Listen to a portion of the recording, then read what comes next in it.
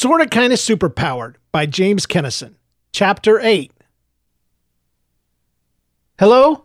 Joseph? Joseph? Joseph's mom was nearly shouting through the phone. Mom, he shouted. Something's wrong with Grandpa. Tell me exactly what's happening, she said soberly. It seems like something's upset him. He's shaking all over, and he looks really scared.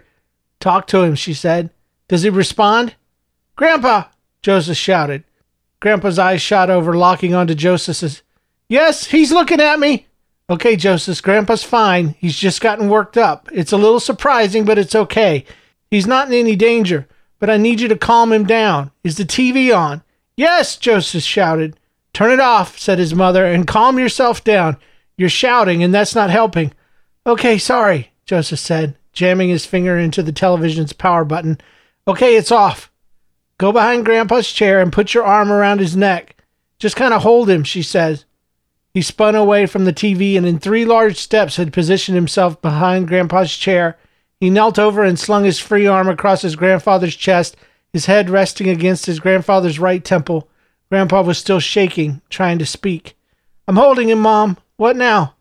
Just stay with him. Soon he'll probably forget whatever's got him upset, and then he'll most likely fall asleep. Just keep an eye on him. Set his chair back a bit and put a blanket on him if he's cold, his mother said coolly. His grandfather was already relaxing, the taut muscles in his neck and chest. Joseph felt his own muscles relax a bit in response. He's calming down, Joseph breathed. He kept the phone to his ear. His grandfather's breathing slowed, the shaking stopped, and then finally his body completely relaxed back into his chair. His head slid down until his chin met his chest, and a faint snore could be heard. Grandpa was sleeping just as his mother had predicted. He's out, Mom, Joseph said, unwrapping himself from his grandfather. He stood, reclined the chair, and set Grandpa's head gently back against the headrest. He looks a lot better, Joseph pulled a blanket from the couch. What got him going? His mother asked. Joseph froze for a moment, reviewing the last few minutes.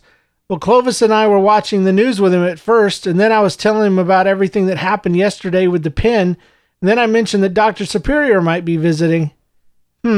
His mother thought for a moment and then laughed. Well, maybe he doesn't like Dr. Superior. I don't know. It could have been anything, really. Are you okay? Yeah, Joseph said. His own heart rate had returned to normal.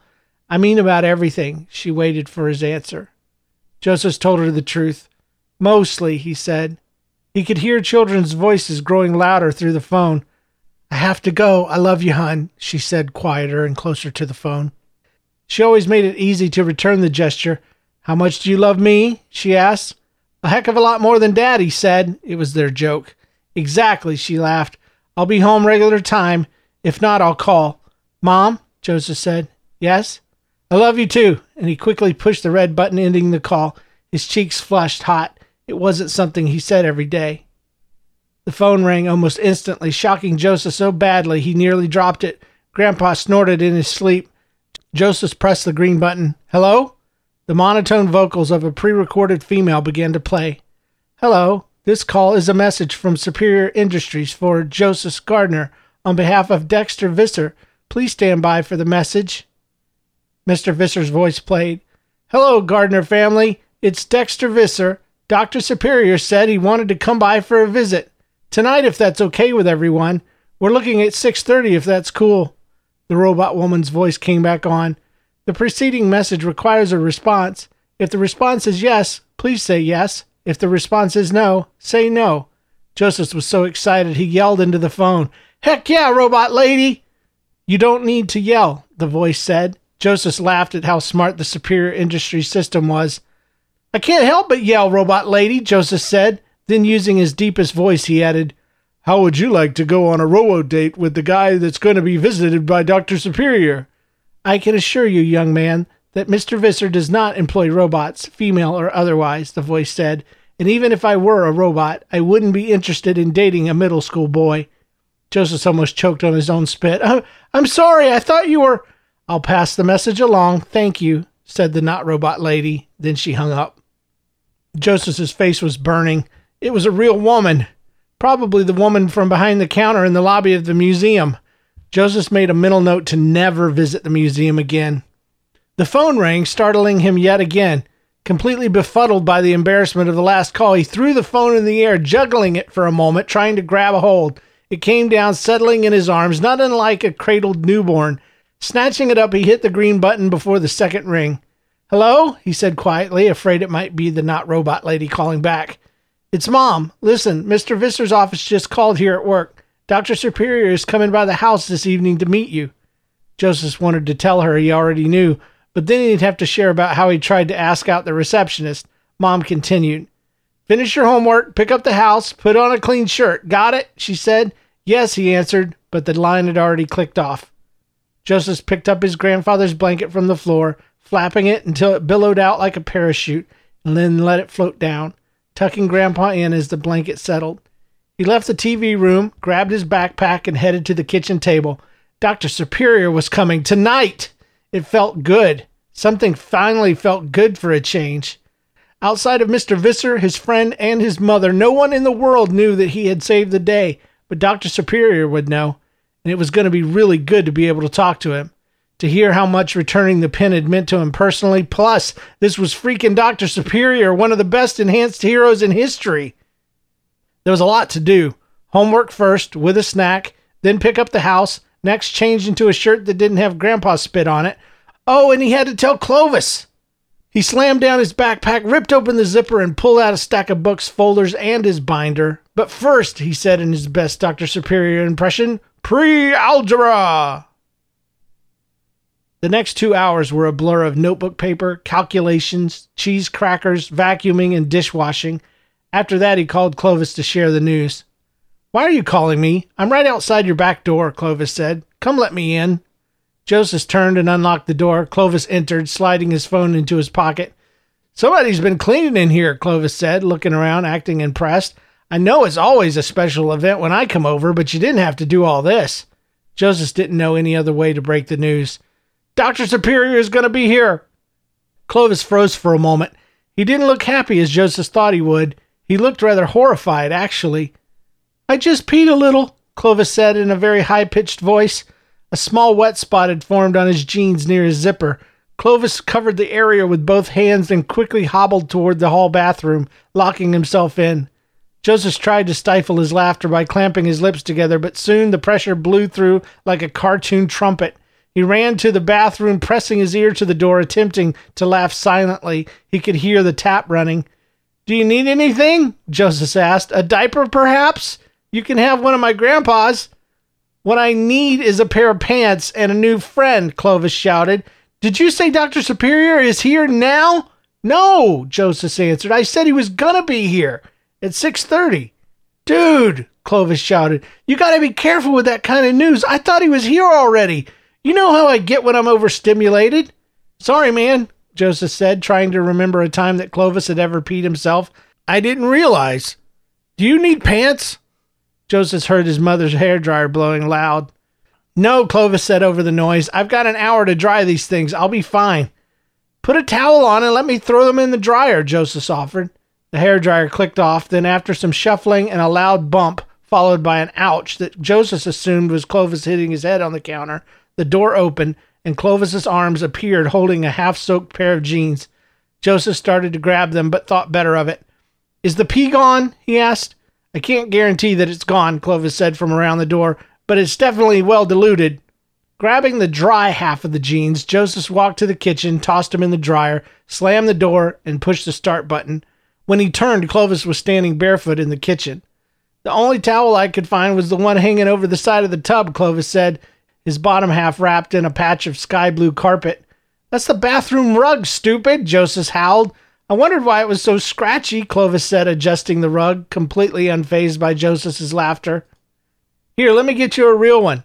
Joseph passed and snatched the rug on his way to the linen closet. Clovis was left standing in his white underwear. "Just hurry," Clovis said, looking around. The front door opened and Mrs. Gardner entered. Clovis screamed, streaked past down the hall and into the safety of the bathroom. "Joseph, are you here?" Mrs. Gardner called out. "Yeah, I'm here," Joseph answered from the hall. "Good. Why is Clovis running around my house in his underwear?" she called out, still standing in the doorway. Joseph tried to think of a way to tell her without heaping any additional embarrassment on his friend. I told him about Dr. Superior coming over. He thought I said he was already here, and let's just say that, well, you know how puppies, when they get excited, sometimes they... Joseph couldn't think of any other way to put it. When I told him about Dr. Superior, he peed his pants. Clovis's groan echoed loudly from the bathroom. You're in luck, Mrs. Gardner said, grinning, now entering the house. Or should I say, you're in luck? You can borrow a pair of Joseph's pants. Joseph changed into his favorite t-shirt and brought Clovis a pair of jeans. You're not wearing that, she said, taking off her coat. Go put on something with buttons on the front. What's wrong with it? Joseph asked, looking down at his royal blue tee emblazoned with a classic 1950s police box. It doesn't have any buttons on the front. Go! She spun him by the shoulders and pushed him toward his room, and then walked to the TV room to check on her father. Joseph came back in a moment, wearing a brown polo and a smarmy look on his face. He had kept his t-shirt on underneath. Perfect, his mother said, adjusting her father's head on a thin pillow. She sat and checked his pulse, counting with her analog watch. She seemed pleased. She stood and kissed him on the forehead. Has he been up at all? She asked. No, he's been like that since I called you, Joseph smiled, except he's farted like 10 times. Oh, that's nothing new, his mom finished, smiling herself. He's done that my entire life. The house looks good, she said, turning around. Clovis appeared from the hallway with Joseph's jeans lashed tight around his waist with a belt. Clovis looks much better, she said. They'll be here any minute. I've got to change. One of my kids hugged me around the leg during crafts, and now I've got dried paste all over my rear. She dashed down the hall to her room and closed the door. Any minute turned into over an hour. Mrs. Gardner put off dinner, assuming they'd eat after the meetup. When it was obvious Dr. Superior was going to be late, Joseph turned on a movie. He chose his favorite, The Mysterious Men. It was about a group of people with odd powers who tried to be superheroes. It seemed ironically appropriate considering the week they had just had. They were watching the first scene where a gang of bad guys were attacking a party full of old people when the doorbell rang, followed by 3 sharp taps on the door. The boy sprang up from the couch. Joseph felt his chest trying to climb its way into his neck. Even Mrs. Gardner had to stop herself from hopping around like a schoolgirl. Joseph looked at his mother with panic in his eyes. She smiled. Come on, it's probably not even him, she said. Joseph bounded to the couch, pushed aside the curtain, and looked through the blinds. A giant man with blonde hair and a cape was standing just outside the front door. He was looking around like you do when you're waiting for someone to answer the door. It was Dr. Superior, wearing the same purple uniform from the first time Joseph had seen him. No, it's him, Joseph said to his mother. The doorbell rang again. 3 more taps. Mrs. Gardner pulled Joseph off the couch, stood behind him, and pushed him toward the front door. Come on, she said to Clovis. Clovis trailed behind, walking with his knees pushed together, trying not to wet himself. Joseph put his hand on the doorknob. Okay, he said, shrugging his mother's hands from his shoulders. His knees felt like jelly. He turned the knob, opened the door, and there was Dr. Superior in the flesh. Well, hello there, young man, Dr. Superior said. Come out here where we can get a look at you. Joseph stepped out into the front mat and walked with Dr. Superior onto the lawn. Joseph realized the we he was referring to was a group of 5 people with cameras and audio equipment. One of them was filming, another recording audio with a very fluffy microphone. The rest were snapping pictures. Once they were in full view of the group, Dr. Superior turned toward Joseph and held out his hand. Joseph shook it, looking up at the hero as he smiled at the cameras. Joseph, he said loudly, still focused on the group, because of your services to Superior Industries, myself, and the entire world, it is my great honor to present you. Superior paused momentarily, fishing for something from behind his belt. I present you with this pen. Time seemed to freeze for Joseph. He gasped and nearly choked on the amount of air that was rushing in. Was Dr. Superior giving him the pen after all? He listened intently to the rest of the statement. For valiant service, Dr. Superior finished. It wasn't the pen. It was a pen. It was shiny, round, and golden with a gathered ribbon wreath and a single red ribbon coming down from behind. The exact pin you would imagine someone getting at the state fair for a first prize hog.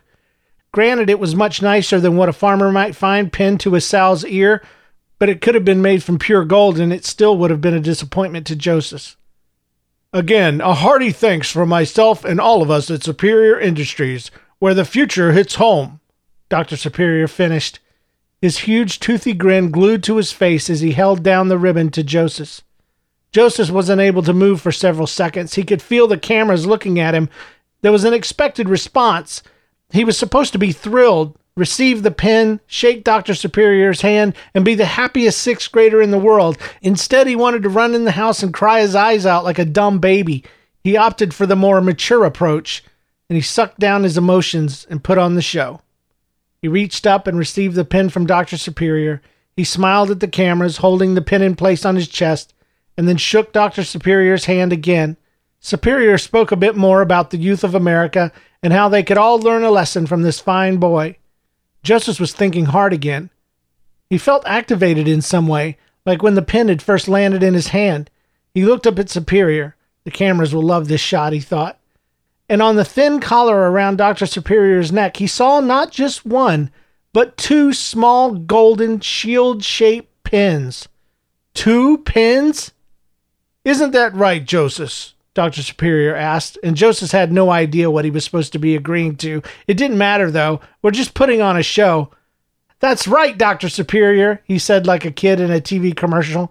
He couldn't take his eyes off the pair of pins. There were 2 all this time, or was one just for decoration? He wished he could get closer to them just to see if anything crazy would happen. "It's young people like Joseph Gardner here that remind us all to put others first, to sacrifice self to save society, and to give, and then keep on giving." Joseph realized this wasn't going to be a real visit. It was an opportunity for a celebrity to look good on TV.